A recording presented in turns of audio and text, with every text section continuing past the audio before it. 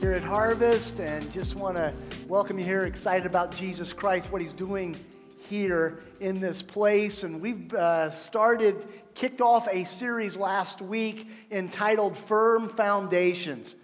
And last week we looked at unapologetic preaching, and Pastor Mark walked through a passage of really just the preeminence of Scripture in our lives. And just an exciting passage that we walked through then. This week we're going to be looking at and continuing on in Firm Foundations with that of worship, of lifting high the name of Jesus Christ. And you know, as we're talking about lifting high the name of Jesus Christ, who better to hear on how we should go about doing that but that Jesus Himself. And so I want to invite you to turn in your Bibles to John chapter 4. We're going to walk through a narrative, a story here that we see of Jesus, an encounter that He had with a woman, and in which He says some pretty profound things about worship. And really going to lay it out as to what worship is, what worship truly is. And if you've got your Bibles there, you're looking in John chapter 4. We're going to kind of pick things up in verse 20, but if you go back to the beginning of the chapter, kind of set the scene here a little bit. And you see here, if you know anything about some of the most familiar verses in Scripture, John 3:16, that's the chapter before. And He was teaching on salvation. Then we hear a little bit about John the Baptist and some interaction that his disciples, Jesus' disciples and John's disciples had. And then we get to chapter 4 in verse 3. It says, He left Judea and departed to Galilee, and He had to pass through Samaria. So He and His disciples are down in Galilee in that wilderness area. They're going to go up, or in Judea in that wilderness area, going to go up to Galilee. And in order to do that, they have to pass through Samaria. I mean, you can kind of sense it right now, even by the words that said, and He had to pass through Samaria. Not something that the Jews generally like to do. And the Samaritans weren't real popular amongst the Jews. Years before, they had intermarried with the people of the land and just kind of watered down the religion, and they were really looked down upon. And so we see in verse 6, and Jesus is going through, he goes to Jacob's well, and so Jesus was weary from His journey, and He sits down at Jacob's well, and it says it's about the 6th hour, so it's about noon. So it's in the heat of the day. Jesus plops down by the well. The disciples had gone on into town to do a little grocery shopping and to get some food. And verse 7, and a woman from Samaria came to draw water. And so this Samaritan woman comes up to the well. Jesus is sitting by the well. Can you see it? And she comes up with her big pot that's going to draw out the water they're going to use for the day. Jesus is there. He's tired. He looks at the woman and he says, hey, can you give me a drink? And then the lady is kind of startled by this. In verse 9, and the Samaritan woman said, how is it that you, a Jew, ask for a drink from me, a woman of Samaria? And so we see here this encounter. She's like startled because what in the world, Jews, especially a male Jew, to ask for a Samaritan woman for a drink, it just didn't happen. She hardly even knows what to say there, and Jesus taking this conversation and really taking it down a level into spiritual things, He says, well, if you knew who I was and what I had to offer, you wouldn't be asking for water, you'd be asking for living water. Water that you would drink and never be thirsty again, this eternal living water. And the Samaritan lady, she says, well, okay, I'll take some of that water then, I'll take that. And Jesus kind of gives it okay, not so fast. I don't think you quite understand what I'm talking about here. He says, so why don't you go get your husband? And she says, well, I don't have a husband. He says, well, you're right, you don't, because you've been married 5 times. And the guy you're living with right now isn't your husband.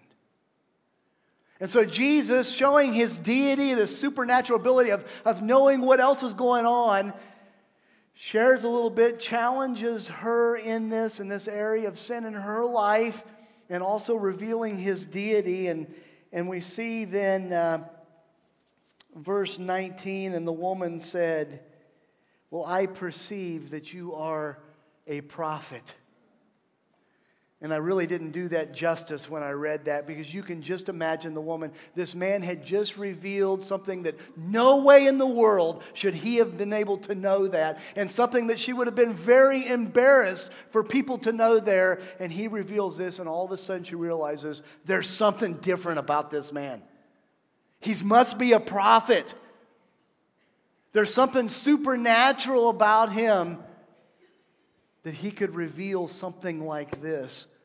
And that's where we pick up here with the passage of where we're going to look at, because Jesus now is ready to turn the conversation to something very important, and that's to the subject of worship. And so if you're taking notes here, in your notes, number 1, worship in spirit and truth. Worship in spirit and truth. In verse 20, it says, our fathers worshipped on this mountain, but you say in Jerusalem is the place where people ought to worship. So the Samaritan woman, confronted with her sin, all of a sudden, what does she do? Well, she's trying to spin the conversation. Let's get off of this and let's change the subject here. And so, okay, you must be a prophet. Well, I'm going to change the subject to, you say we should worship in Jerusalem. The Samaritans, my people, say we should worship here in this place. How do you reconcile those two things? And verse 21, and Jesus said to her, woman, believe me, the hour is coming when neither on this mountain or in Jerusalem will you worship the Father.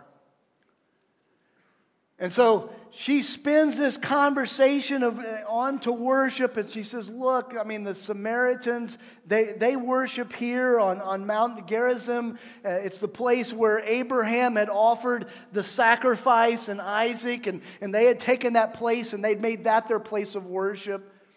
The Samaritans, who would only really adhere to the first 5 books of the Bible, the Pentateuch, and really kind of disregarded all the rest of Scripture there.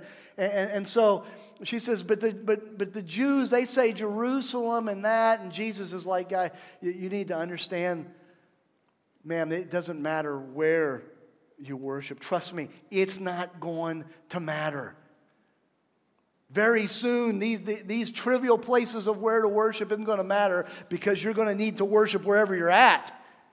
And it's more important who you're going to worship. And so verse 22 then, he says, you worship what you do not know. We worship what we know, for salvation is from the Jews. And he's saying, look, you're worshiping with just a partial bit of Scripture, with an incomplete knowledge of what God has revealed, the revelation of Scripture up to that point. You're just using just a little bit of Scripture, the first 5 books. The Jews were using all of the Scripture at the time. He says, and they're using all that, but salvation is from the Jews, and he's about ready to reveal what that salvation is. That salvation was from a Jewish carpenter who was fully man and fully God, who is the Son of God. And that would come through the Jewish line, the seed of Abraham. For salvation is from the Jews. But here we get to the key phrases here. But verse 23, but the hour is coming and is now here when true worshipers will worship the Father in spirit and truth, for the Father is seeking such people to worship Him. The hour is coming. Actually, it's here right now, where the true worshipers of the Father are going to worship Him in spirit and truth. The time is here, Jesus is saying, when now what's most important about worship and worshiping the Father is going to take place, this worship worship in spirit and truth. For the Father, God the Father, is seeking people to worship Him. God is seeking people to worship Him. So when we're talking about what is this worship that He's talking about? Well, just a definition of worship. If you look up worship, you'll see things like this: to honor or to reverence a being, to regard with great respect, honor, or devotion to an object of esteem. That honor and devotion that we see, literally the word in the Greek of worship, proskuneo, it gives the idea, it literally means to bow down. Worship, to bow down, to give honor, to highly esteem. The opposites of worship, if we're going to give some antonyms here, opposite of worship would be to despise or detest or loathe. That'd be just the opposite of that, is what they're talking about here in worship, and to worship in spirit and truth. Verse 24, God is spirit, and those who worship him must worship him in spirit and in truth. So now he gives some insight, really the key to worship that we see from Jesus. For he says that God is spirit. God is immaterial. It's not about the physical side of things. And because God the Father is this immaterial, this invisible person here, in order to worship, we must worship in spirit and in truth. We must worship here in spirit, and not talking about the Holy Spirit, but in the inner man, of the spirit of man, in the heart attitude, in the internal, that which can't be touched and seen. But our worship comes from the inside, from spirit, from the heart, and also from truth. And what is the truth that we see? Or truth is really it's being consistent to biblical truth and biblical teaching.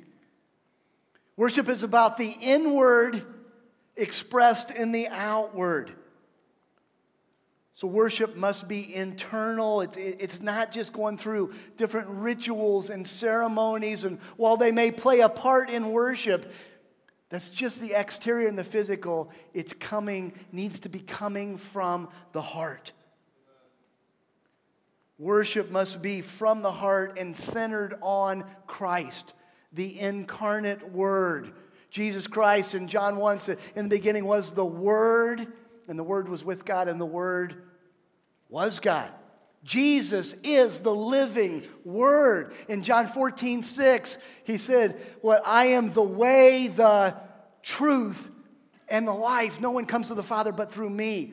When we talk about worship, it's that internal expression, or internally expressing outwardly. Worship is simply this. Worship is this. All of me, all for him. Say that with me. All of me, all for him. Now say it again really big now. Ready? All of me, all for him.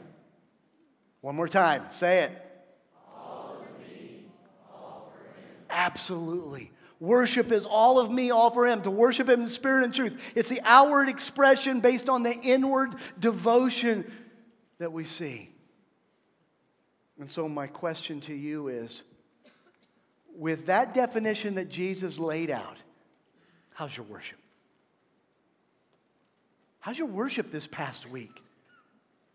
Are you maybe even like this Samaritan woman where you've just encountered Jesus and you're just trying to figure him out? If so, good news. He's going to continue to reveal himself to her, and he will reveal himself to you. The Father is seeking for those that would become worshipers of him. But if you're a follower of Jesus Christ, how is your worship this week?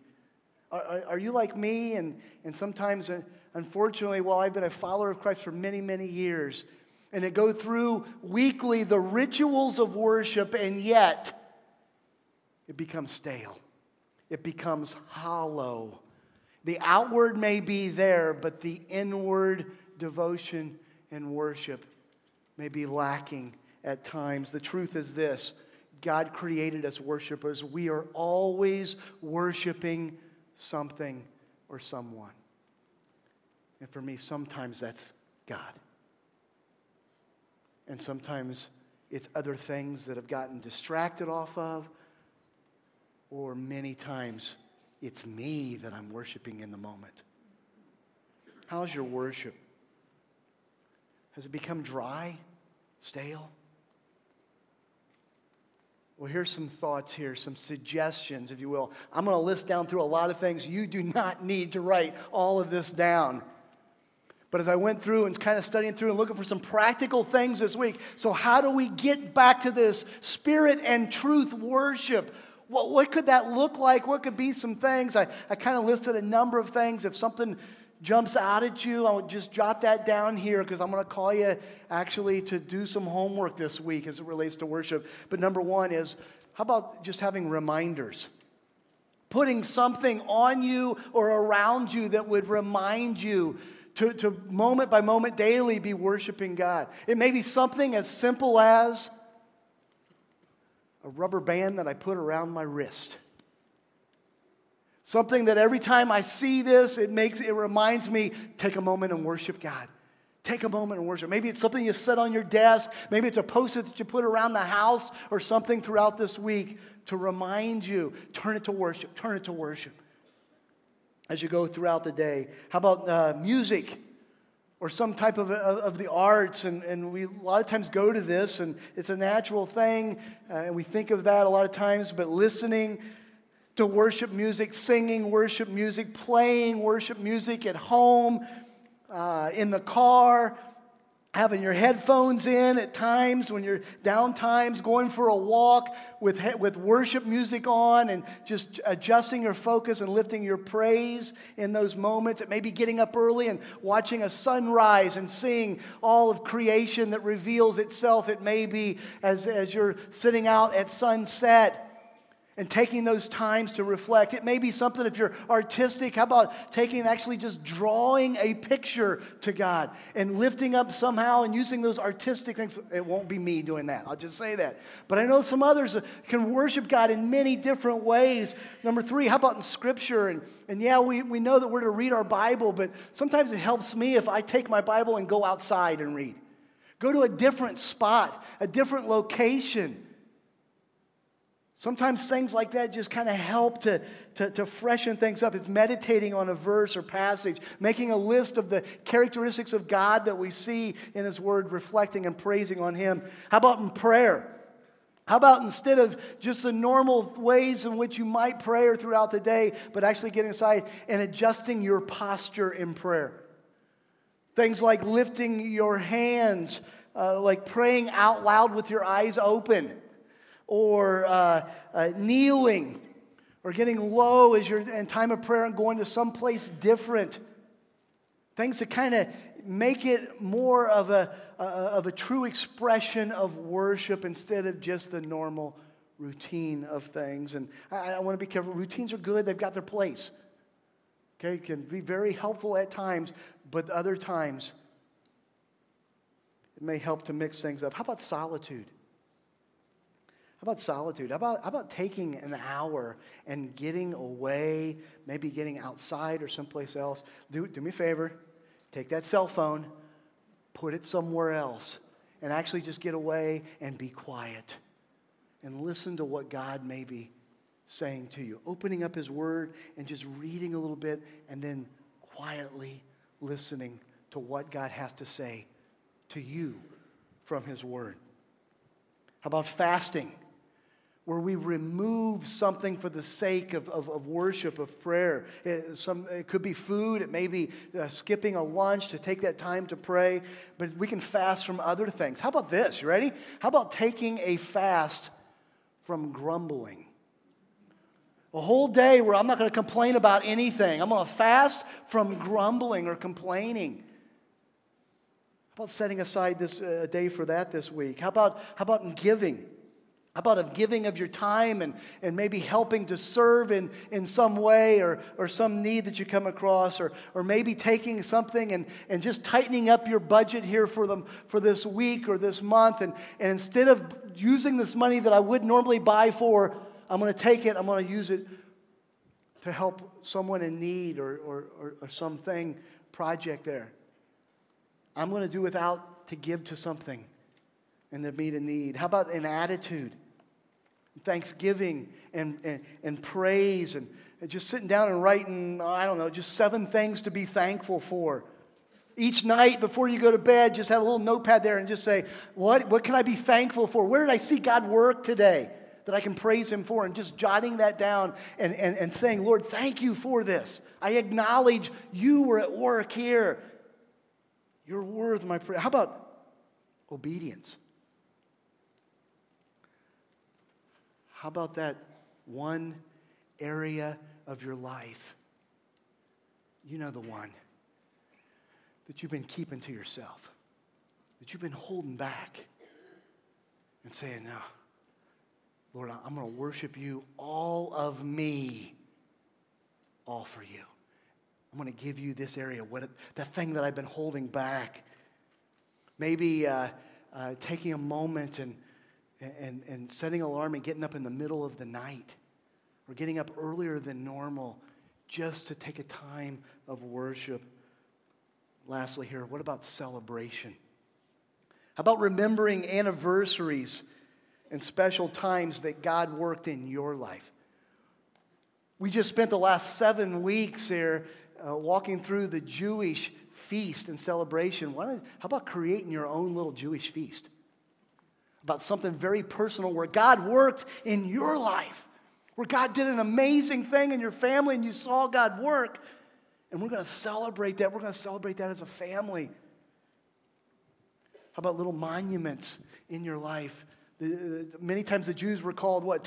Put 12 stones right there at the edge of the river, so that every time for years to come afterwards you walk by, your children would say, Dad, what are those 12 stones for? You can say, this is where God did whatever it was, and you can use it as a time of worship. How about doing things around the house to remember God, our awesome God who worked in your life? You can go on and on.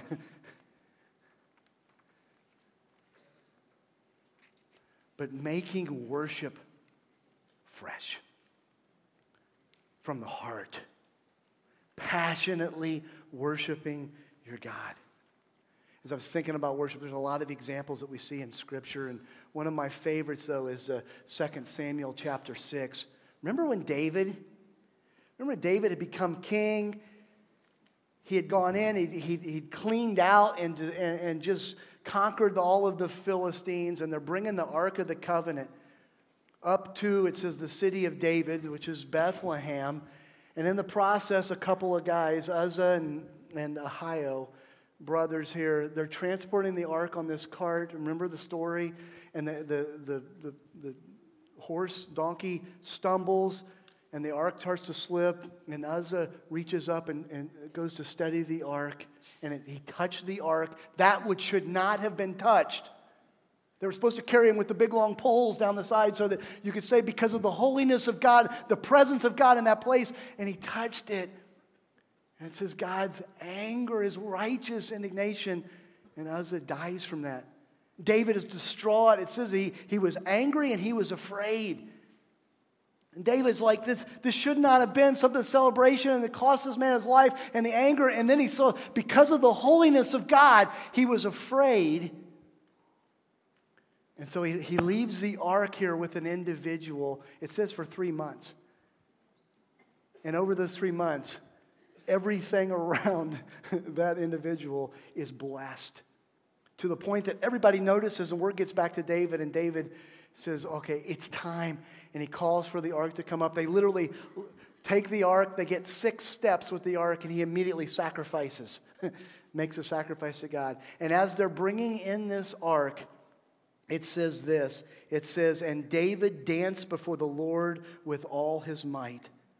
And David was wearing a linen ephod. David runs out, and he's so excited that he just, yeah! This is unbelievable! And he's dancing, and he's not wearing his kingly garment. He's kind of in his underclothes. He's in his sweatpants. He's in the sweats, and he's just hanging out, but he's so excited about what God is doing, and he's worshiping his God, and he's leading the parade with the ark coming in. And his wife, Michel's sitting up in the window, and she's going, I can't believe this. He's the king. How can he act like that? And David says, I was worshiping before the Lord. My worship was for the Lord. It had nothing to do with you. He says, I will get even more undignified than this. in my worship of God. It's all about his worship of his God. When's the last time you got that excited and it wasn't a football game? We have no trouble with that. But yet, do we get that excited about worshiping the King of Kings? Yeah. So how's your worship? How you doing? What's a couple of things that you can be doing this week to be worshiping your God? Here's your challenge. Write down 3 things that you can do differently this week to worship. I gave you a whole lot of thoughts and suggestions. You may have more. Write down a couple, 3 things. This week, I'm going to go after my worship. What would that be? Number 2. See Jesus in all his greatness and invite others to see the same. See Jesus in all of his greatness and invite others to see the same. Verse 25, it says, and then the woman said to him, I know that the Messiah is coming. He's called the Christ. When he comes, he will tell us all things. Jesus had just said, worship in spirit and in truth. The Father's seeking that. And she's like, okay, I'm getting what you're saying, but I know that the Messiah is coming. I'm looking towards the Messiah, the Christ, the one whom God would say. When he comes, then all these questions will be answered. And then Jesus here pulls back the curtain and Jesus says to her, I who speak to you am he. Now, that may not have as much of a profound impact to us as it would have for her. Actually, in the English translation, we kind of cleaned it up so it makes sense in the word order there. But actually, the word he is not in the text, in the Greek. Literally, what he says is, I am who is speaking to you. This is one of those statements of God declaring, I am God.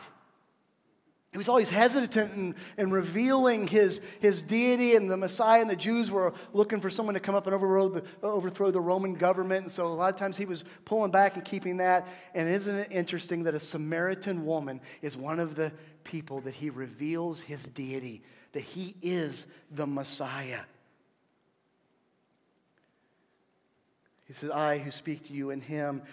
Verse 27, then just as the disciples came back, they marveled that he was talking with this woman. But no one said, what do you seek? Or why are you talking with her? So the woman left her water jar and went away into town and said to the people. So here he is. Jesus makes this unbelievable, monumental statement of deity that he is God, that he is the Messiah, that he is the Savior of the world.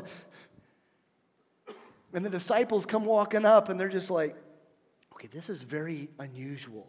What is he doing?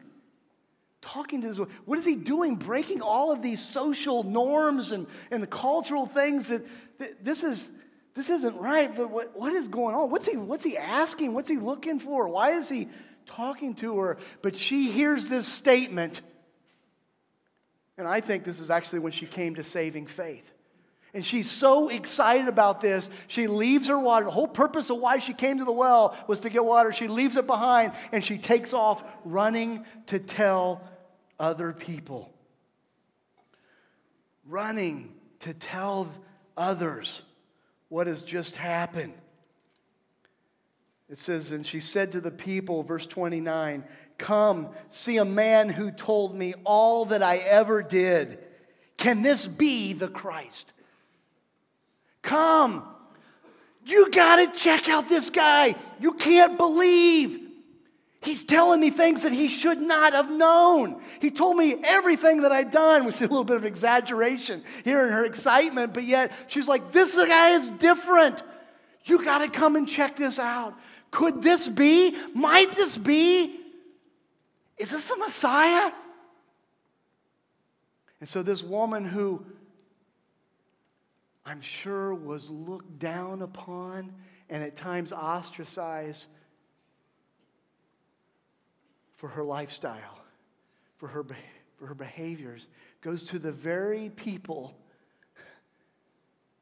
that I'm sure would have looked down on her normally, and she says, you need to come and see Jesus. And what happens there, verse 30?